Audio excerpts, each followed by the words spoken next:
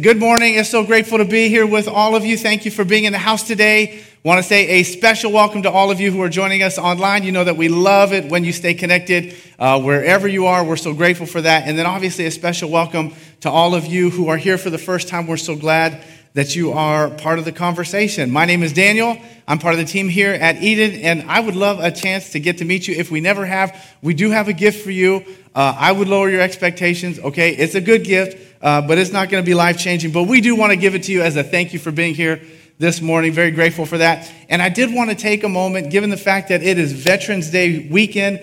Do we have any veterans in the house this morning? If you would stand up. Chris in the back, Greg, awesome. Stephen, Tony, awesome. Joyce, yes, thank you all so much.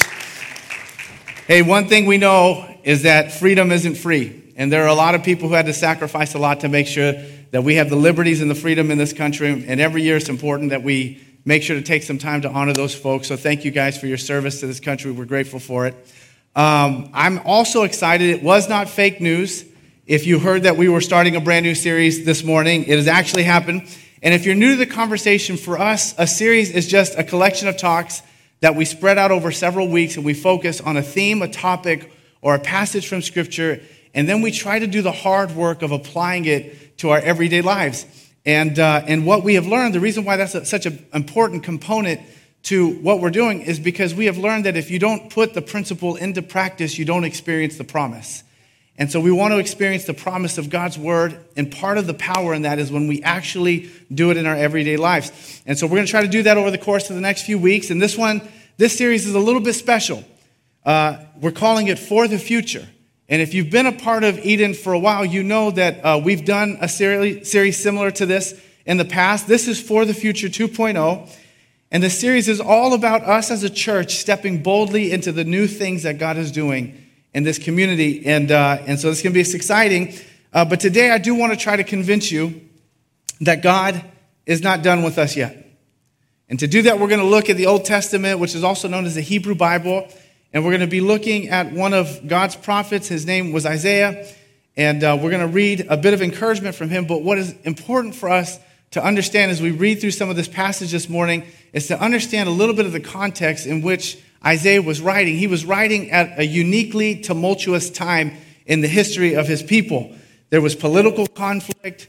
There was disunity among the people. They were living on the back end of a ravaged land because of war. Their kings were living in scandal. And part of why they were experiencing all that they were experiencing was because for a season of time, the children of Israel, were living in disobedience to God.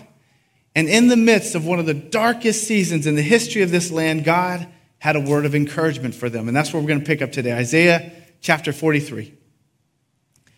He says, I am the Lord your God. I am the Lord your Holy One, Israel's creator and king. I am the Lord who opened up a way through the waters, making a dry path through the sea. And I called forth the mighty army of Egypt with all its chariots and horses. I drew them beneath the waves, and they drowned, and their lives snuffed out like a smoldering candle wick. But forget all of that, because it's nothing compared to what I'm going to do, for I'm about to do something new. From the beginning of this chapter, God was reminding the children of Israel of the nature of their relationship with him. He said, remember when I split the sea open for you.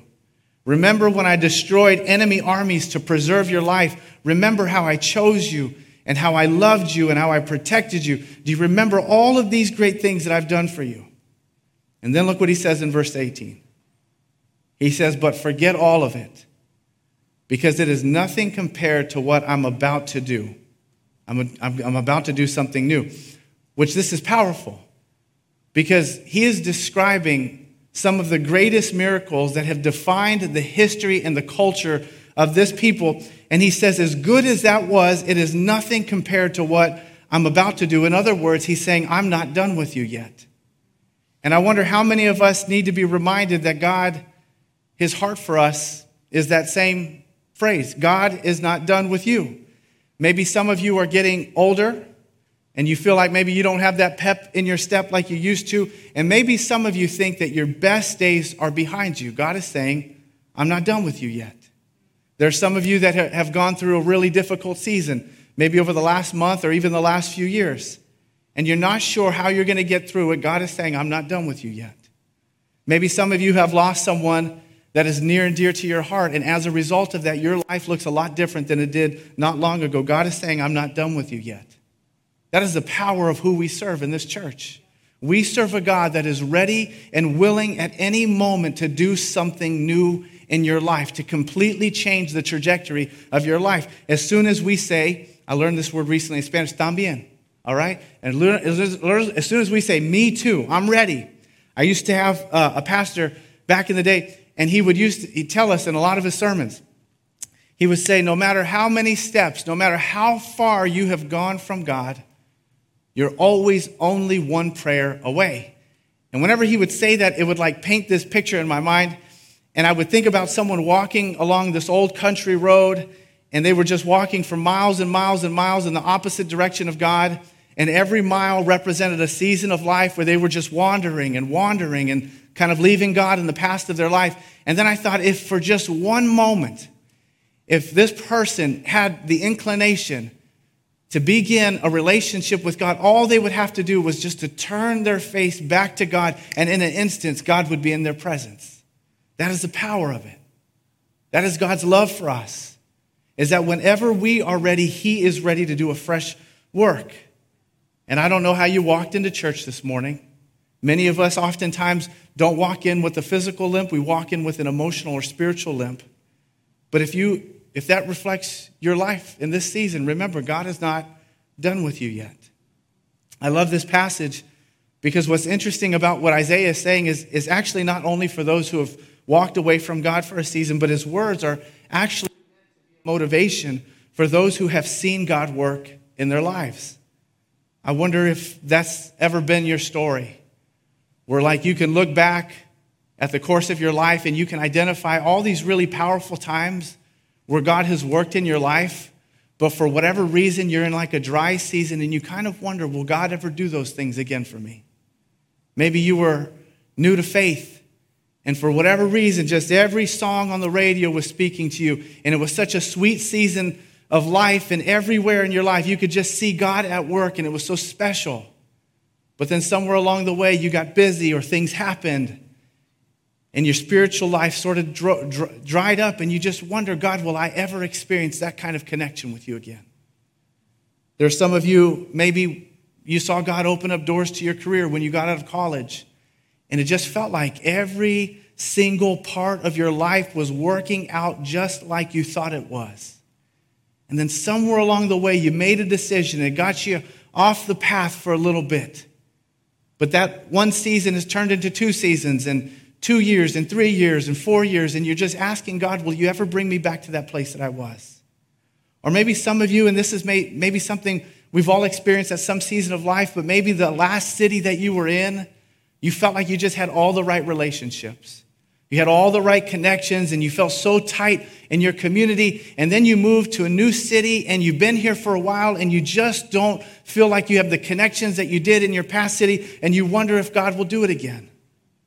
If we can be honest with each other, most of us have asked God that question at some season of our life. And I'm going to be honest, all right? Sometimes I have asked that when it comes to church. Sometimes I need to be reminded that God is not done with this church. We're coming up on 6 years. And that feels like crazy to me, right? Crazy that we've been a church for coming up on 6 years. And the only indication that that is actually an accurate reflection of the timeline is this increasingly this spread patch of white hair on my head continues to expand. But we've been through some challenging days in life as a church. I remember our first service. We had been preparing almost 2 years, getting ready for the service, planning, getting people, organizing, finding location. And then the day before the service, we were supposed to receive a bunch of our equipment. And I know you're thinking, why'd you wait till the day before? That's how it works. Okay, they give you the equipment, they train you how to use it, and then they're there with you during the first service. And so the company that we hired to do this brought 1 trailer full of equipment, but we ordered 2 trailers full of equipment. And so they got there too late, and when they finally got there, they didn't have a key to open up the lock on the trailer. And we were stressed out of our minds because on the flyer that we had just sent out to like 20,000 people, we said on the flyer, great kids experience. And when people showed up to church that day, they showed up to an empty room with a bunch of smiling volunteers who were doing the best they can to create a great kids experience.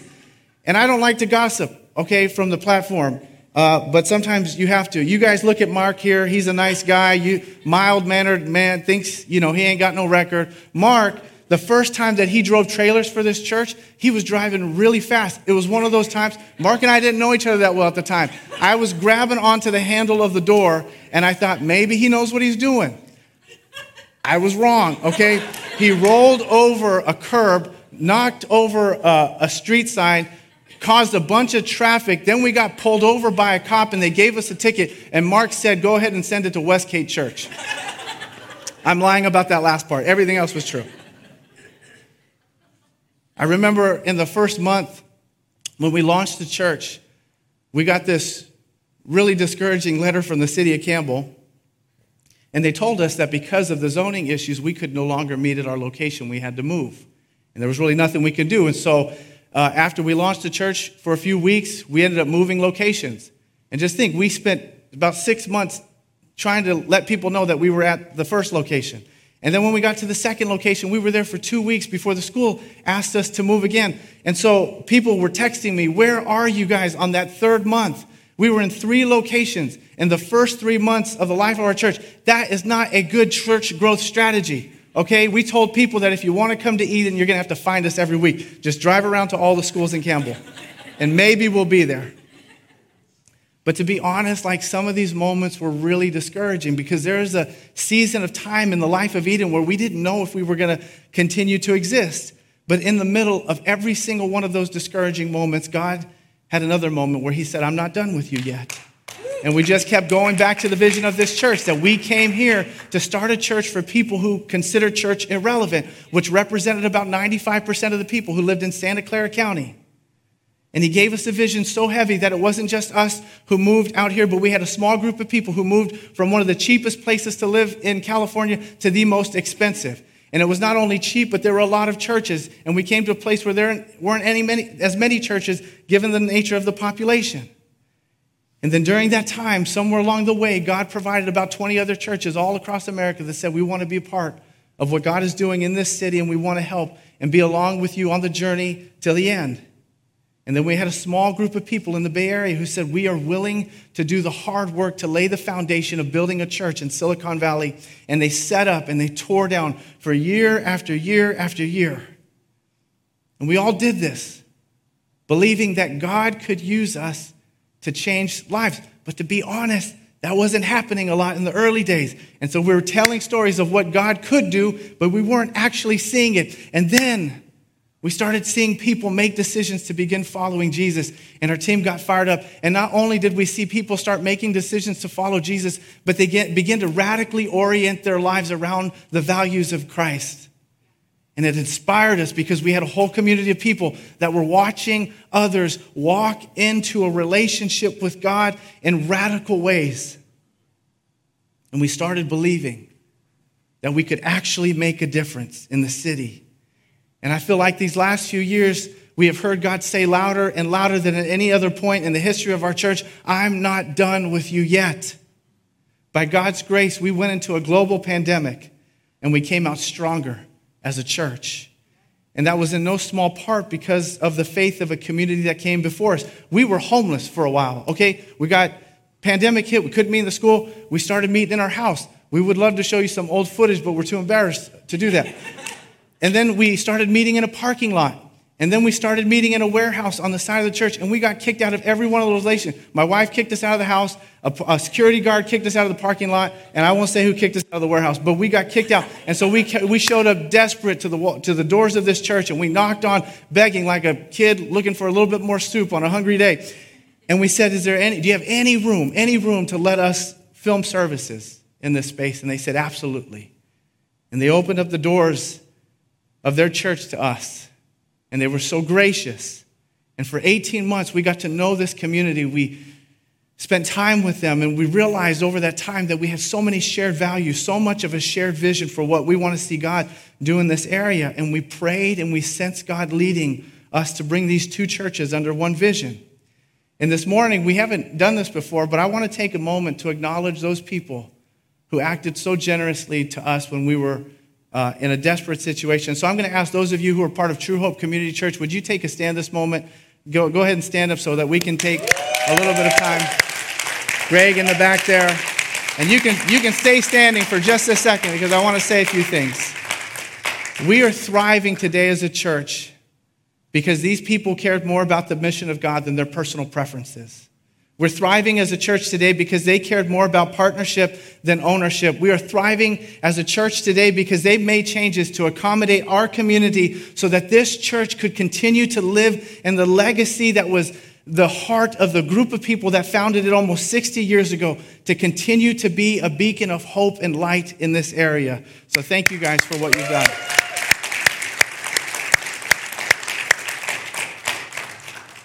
God said, He's not done with us yet. And all of you in this community have been so faithful to steward what God has put in our care. Since we've been on this property, we've had no less than 7 cleanup days. We've had 3 huge paint days. We remodeled the foyer, painted the auditorium. We put together countless amounts of furniture. And I just want to say thank you to all of you who have labored over a bunch of Target directions, which probably brought you to the brink of your faith. And I'm so grateful for what you've done. We've given away so many pianos, and we've unpacked the children's toys and tables and chairs, and we remodeled those kids' space 3 times over, and you all have just continued to be so faithful.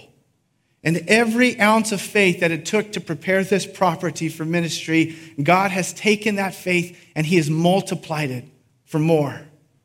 Last year, when we were getting some of the office space ready for our kids, we cleared out 2 office spaces. One was a big one for our elementary kids, and then another one was just a little bit bigger than a closet.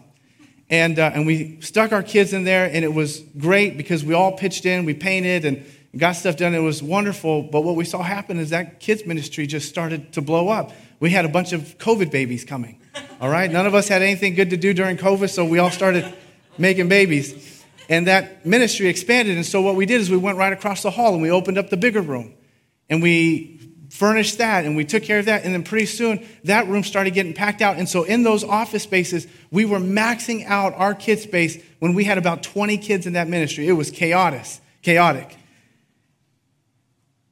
And then we gave, and we sacrificed.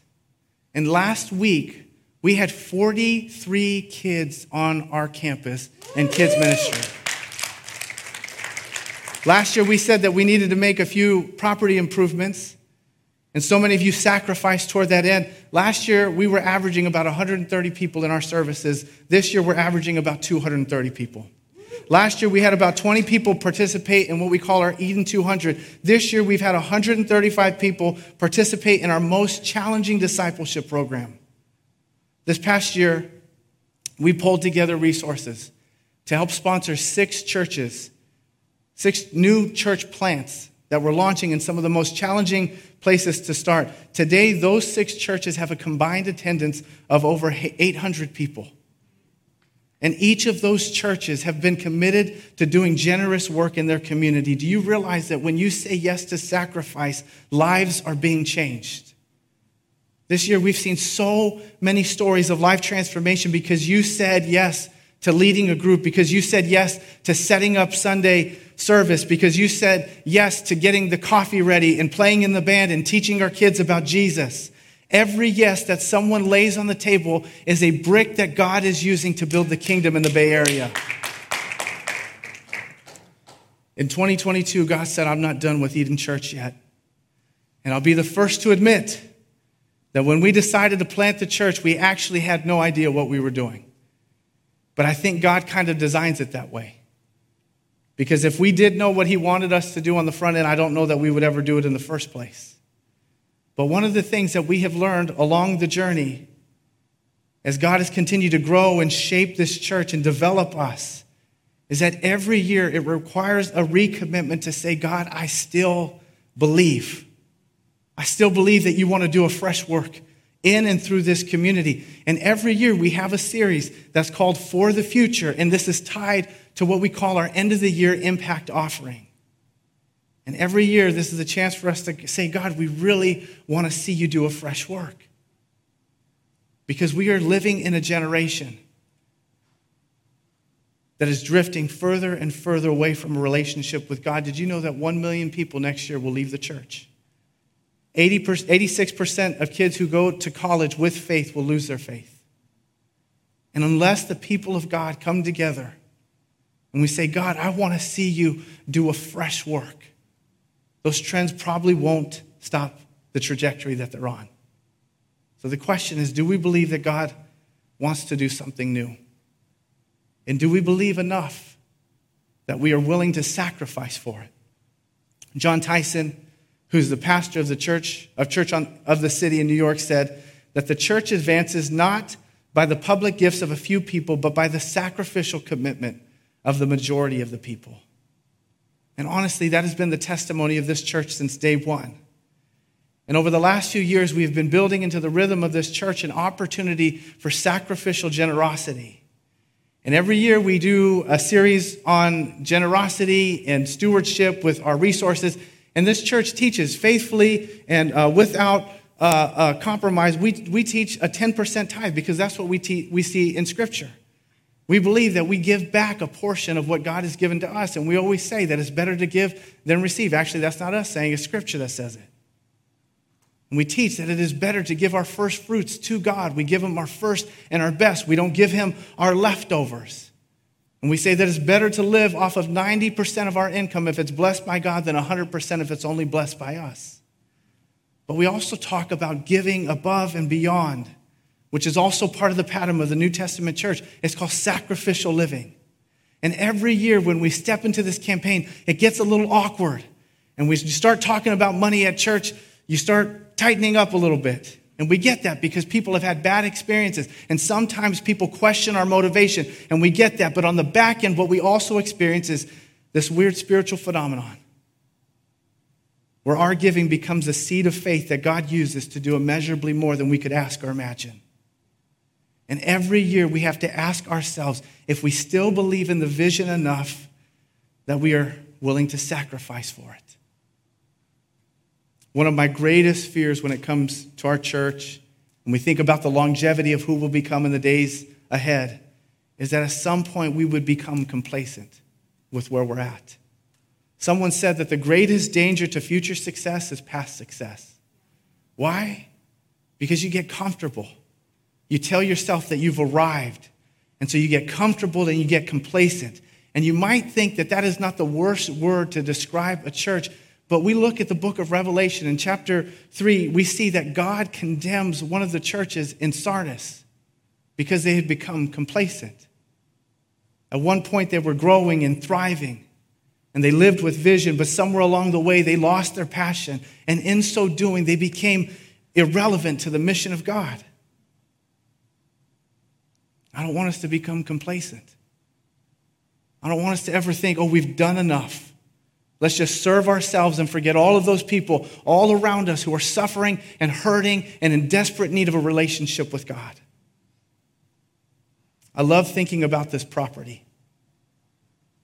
I love it because I think we will never get to meet all the people who invested their money 60 years ago to buy this land. We will never get to meet all the people who showed up after work and on the weekends to build the first buildings of this property. We will never get to hear all the stories of the vision that compelled these people to sacrifice so much. But 60 years ago, there was a group of people that decided they were going to invest their resources that would last beyond their own generation, that would last beyond their own lifetime. And they could have never imagined 60 years ago that what they sacrificed then would be such a blessing to us today. Kate King, who was one of the ladies that stood up not long ago, she has been at this church for about 60 years now. Her and her husband moved to the area about 60 years ago, and I had a chance to talk to her, and she was telling me stories about the church, and it was wonderful. But one of the things that stood out to me about what she said about the church, she kind of described the personality of it. She says, we were not a wealthy church, but we were a faithful church. We were a faithful church. Someone told me not long ago that if you have the choice to go to a funeral or a wedding, choose the funeral. They said a wedding, you go and you have fun for a few hours and it'll be a good memory. But when you go to a funeral, it has the power to change you forever. Because for some reason, when you're in that environment and you're thinking about how someone ran the race of life, it has the ability to remind you of what really matters most in life. And in that moment, it sort of recalibrates your heart and your mind around all the habits that you're worried about and all the things that you are concerned about. And you realize all the things that you are carrying a weight on at the end really don't matter. All the things that you're trying to achieve and accomplish and all the things that you're trying to get really don't matter. Because you can't take a new house with you into heaven. And you can't take a nice car with you. And you can't take all those trophies that you have earned over the course of your life. And you realize the only thing that really matters are the things that last into eternity. And I can't imagine that there's one person who was part of this church 60 years ago that decided they were going to invest in a property that would be a blessing for futures to come, for generations to come, wishing, I wish I would have spent those resources on those new pair of sneakers.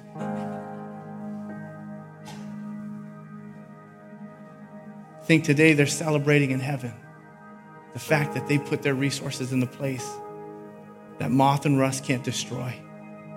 C.T. Studd, who was a missionary to China, said, "Only one life will soon be passed, and only what's done for Christ will last." And so what I want to ask today is, would you prayerfully consider giving up now what you cannot keep to gain what you cannot lose? Would you consider this year being a part of this end of the year an impact initiative that allows for us to make an eternal difference in the lives of people all around us? And so we have two goals. We have two goals that we want you to pray about. The first goal is we are praying for 100% participation from every household in our church. This is not about equal giving. It's about equal sacrifice. And what we have learned is that when our church gives, we grow, not just numerically, but in faith. And we want everyone next year to be able to say, I did my part. As we are watching people get baptized, and as we're watching kids come to faith in Jesus, and we're watching our youth ministry grow, we want every single person in this house, in this church, to be able to say, I was part of that. I invested in something now with resources that I can't take into eternity, but are going to outlast me in my lifetime. And to the best of our ability, we are estimating that Eden Church, we probably have about 100 households in this community. Number two, we've set a goal of raising $200,000 to go to these resources. And this money will go to fund and resource all of our outreach and compassion ministries. And if you look in your booklet, kind of flip through it, you'll have a chance to see all of the organizations that we were able to partner with. Last year, we gave $60,000 to church planting. We gave $20,000 to under-resourced families within this community. We gave another $20,000 to partner with churches in our community beyond the walls of our church. One of the prayers that we had in the early stages of our church plant is that we would be a ridiculously generous church. And when we became self-sufficient, we took that to a whole new level. And we said, we're not messing around. If we're going to be here, we're going to be funding and we're going to be doing good work in our community. Another bit of that money will go toward next-gen ministries in our church. We have a greater burden than we've ever had before to really make sure that we're doing our part as a community to make sure we're raising up kids who know and love Jesus and have every bit of resource they need to be supported on their journey of faith. And then another portion of that is going to go toward maximizing this property. Okay, this is a phenomenon we've seen over and over again. When we fixed up a space on this property, God fills it with more ministry. And so we're going to keep doing that. Someone asked me the other day, if someone were to approach you after service and they were going to hand you a $200,000 check, would you end the campaign? And the answer is no. Why? Because churches always need more money, okay? But more importantly, we've set that figure not because it is the most significant thing, but it really is to show some of you, because I think that's important for some of us, that we have a plan for how we're going to leverage those resources to better and more effectively reach our city. But the goal is not the money. The goal is that we continue to develop a culture of sacrificial generosity in this church, because money can be spent in a few days. But when we live sacrificial lives, it lasts into eternity, and that's what we're about. I want to say a few things about giving. If you feel nervous, it is normal. The only thing in Scripture God ever told us to test him on was money. And he said if we were faithful to give, he would unleash the gates of the storehouse of blessing upon our life. You cannot outgive God. And some of you are crazy and have tested that a lot through this church. There are many people in this community who could have a bigger house if they wanted to. And there are many people in this church who could have nicer cars, but they don't. They could have gone on those better vacations, but they didn't, because they chose to invest their resources in this church so that they could make a difference. Number 2, if you're suspicious, I want to challenge you to trust in the promise that it really is better to give than to receive. To take a step of faith in this area of your life and see what God does with your heart. It becomes this journey that's addicting. Because when you dig deep, you see that God blesses you. And I'm not talking about financial blessing, but he begins to change your heart at the deepest level. And number 3, if it feels like a burden, this may not be for you. Scripture says that God loves a cheerful giver. God loves when someone gives out of the overflow of their heart. And we never want people in this community to ever give with a burden. You can hear me say that right now. If it is a burden to you, do not give. Because God wants to bless a cheerful heart. But all I know is that we are here today because someone gave before us. I'm in a relationship with God today because someone thought it was important enough to buy some chairs at this old church in downtown San Jose so that a little punk kid can show up and mess around during service, but one of those services actually hear what the pastor was saying and be impacted by that message. And maybe it's our turn. Maybe it's our turn to stop just thinking about our generation, but we think about the future. And we do for others what has been done for us. There have been little old ladies in a small little town in East Texas who lives in a disheveled old home that has given resources so that we could start this church. There have been these old, tired little churches that have broken roofs and a leaky faucet in their bathroom. And instead of fixing their problems, they invested in this community so that we could make a difference for generations to come. It's our turn. It's our turn to say we still believe enough in the vision that we're willing to sacrifice for it. God is not done with this church yet.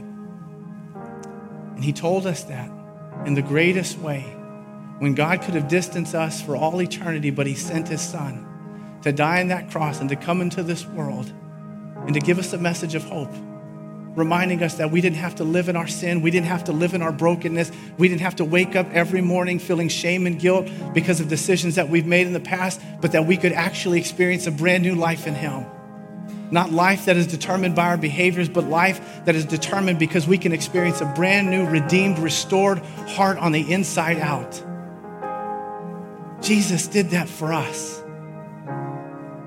And this morning, there are some of you that have come in broken and hurting and distant from God. And I want to remind you that he is not done with you yet. And if today you want to begin a relationship with him, we want to give you an opportunity to do that. I'm going to ask everybody to bow their heads and close their eyes. And today, if you're looking for something, if you've tried everything else, the job and the relationships and the money, and you still go to bed empty at night, I promise you didn't get here, you didn't show up to this church by accident. God is drawing you here. And he wanted to remind you of how much he loves you, and not just how much he loves you, but how much the community of faith wants to guide and direct you and be a part of your journey. This morning, if you want to begin a relationship with God, you can pray this simple prayer after me in your heart. Dear God, thank you. Thank you for loving me when I wanted nothing to do with you. Thank you for reminding me of the depth of your love. Today I'm ready I'm ready to step out of my old life and into a new relationship with you. I'm ready to trust that you can do more with my heart than I can. Today I receive the gift of salvation. I pray that you would wash me clean. God, that you would forgive me of my past, and that you would give me the strength to follow you in the days to come. In Jesus' name, I believe. I'm going to ask you to keep your heads bowed and your eyes closed this morning. And I'm going to ask those of you who prayed that prayer in your heart to take one more step of faith. I'm going to ask you to raise your hand in just a moment on the count of 3. And the reason we do this is because we know that when we respond to God physically, when he is doing something spiritually, it solidifies something in our hearts. And this morning, I want this to be a day for us to remember that God's not done with us. He's got something for us. So if you prayed that prayer in your heart, on the count of 3, go ahead and raise your hand. 1, you didn't end up here by accident. 2, you are so loved by God. 3, go ahead and raise your hand this morning. I see you. I see you. I see you. I see you. I see you. Any others? Any others this morning? If you're tuning in online, I want to encourage you, go ahead and press the button at the bottom of the screen.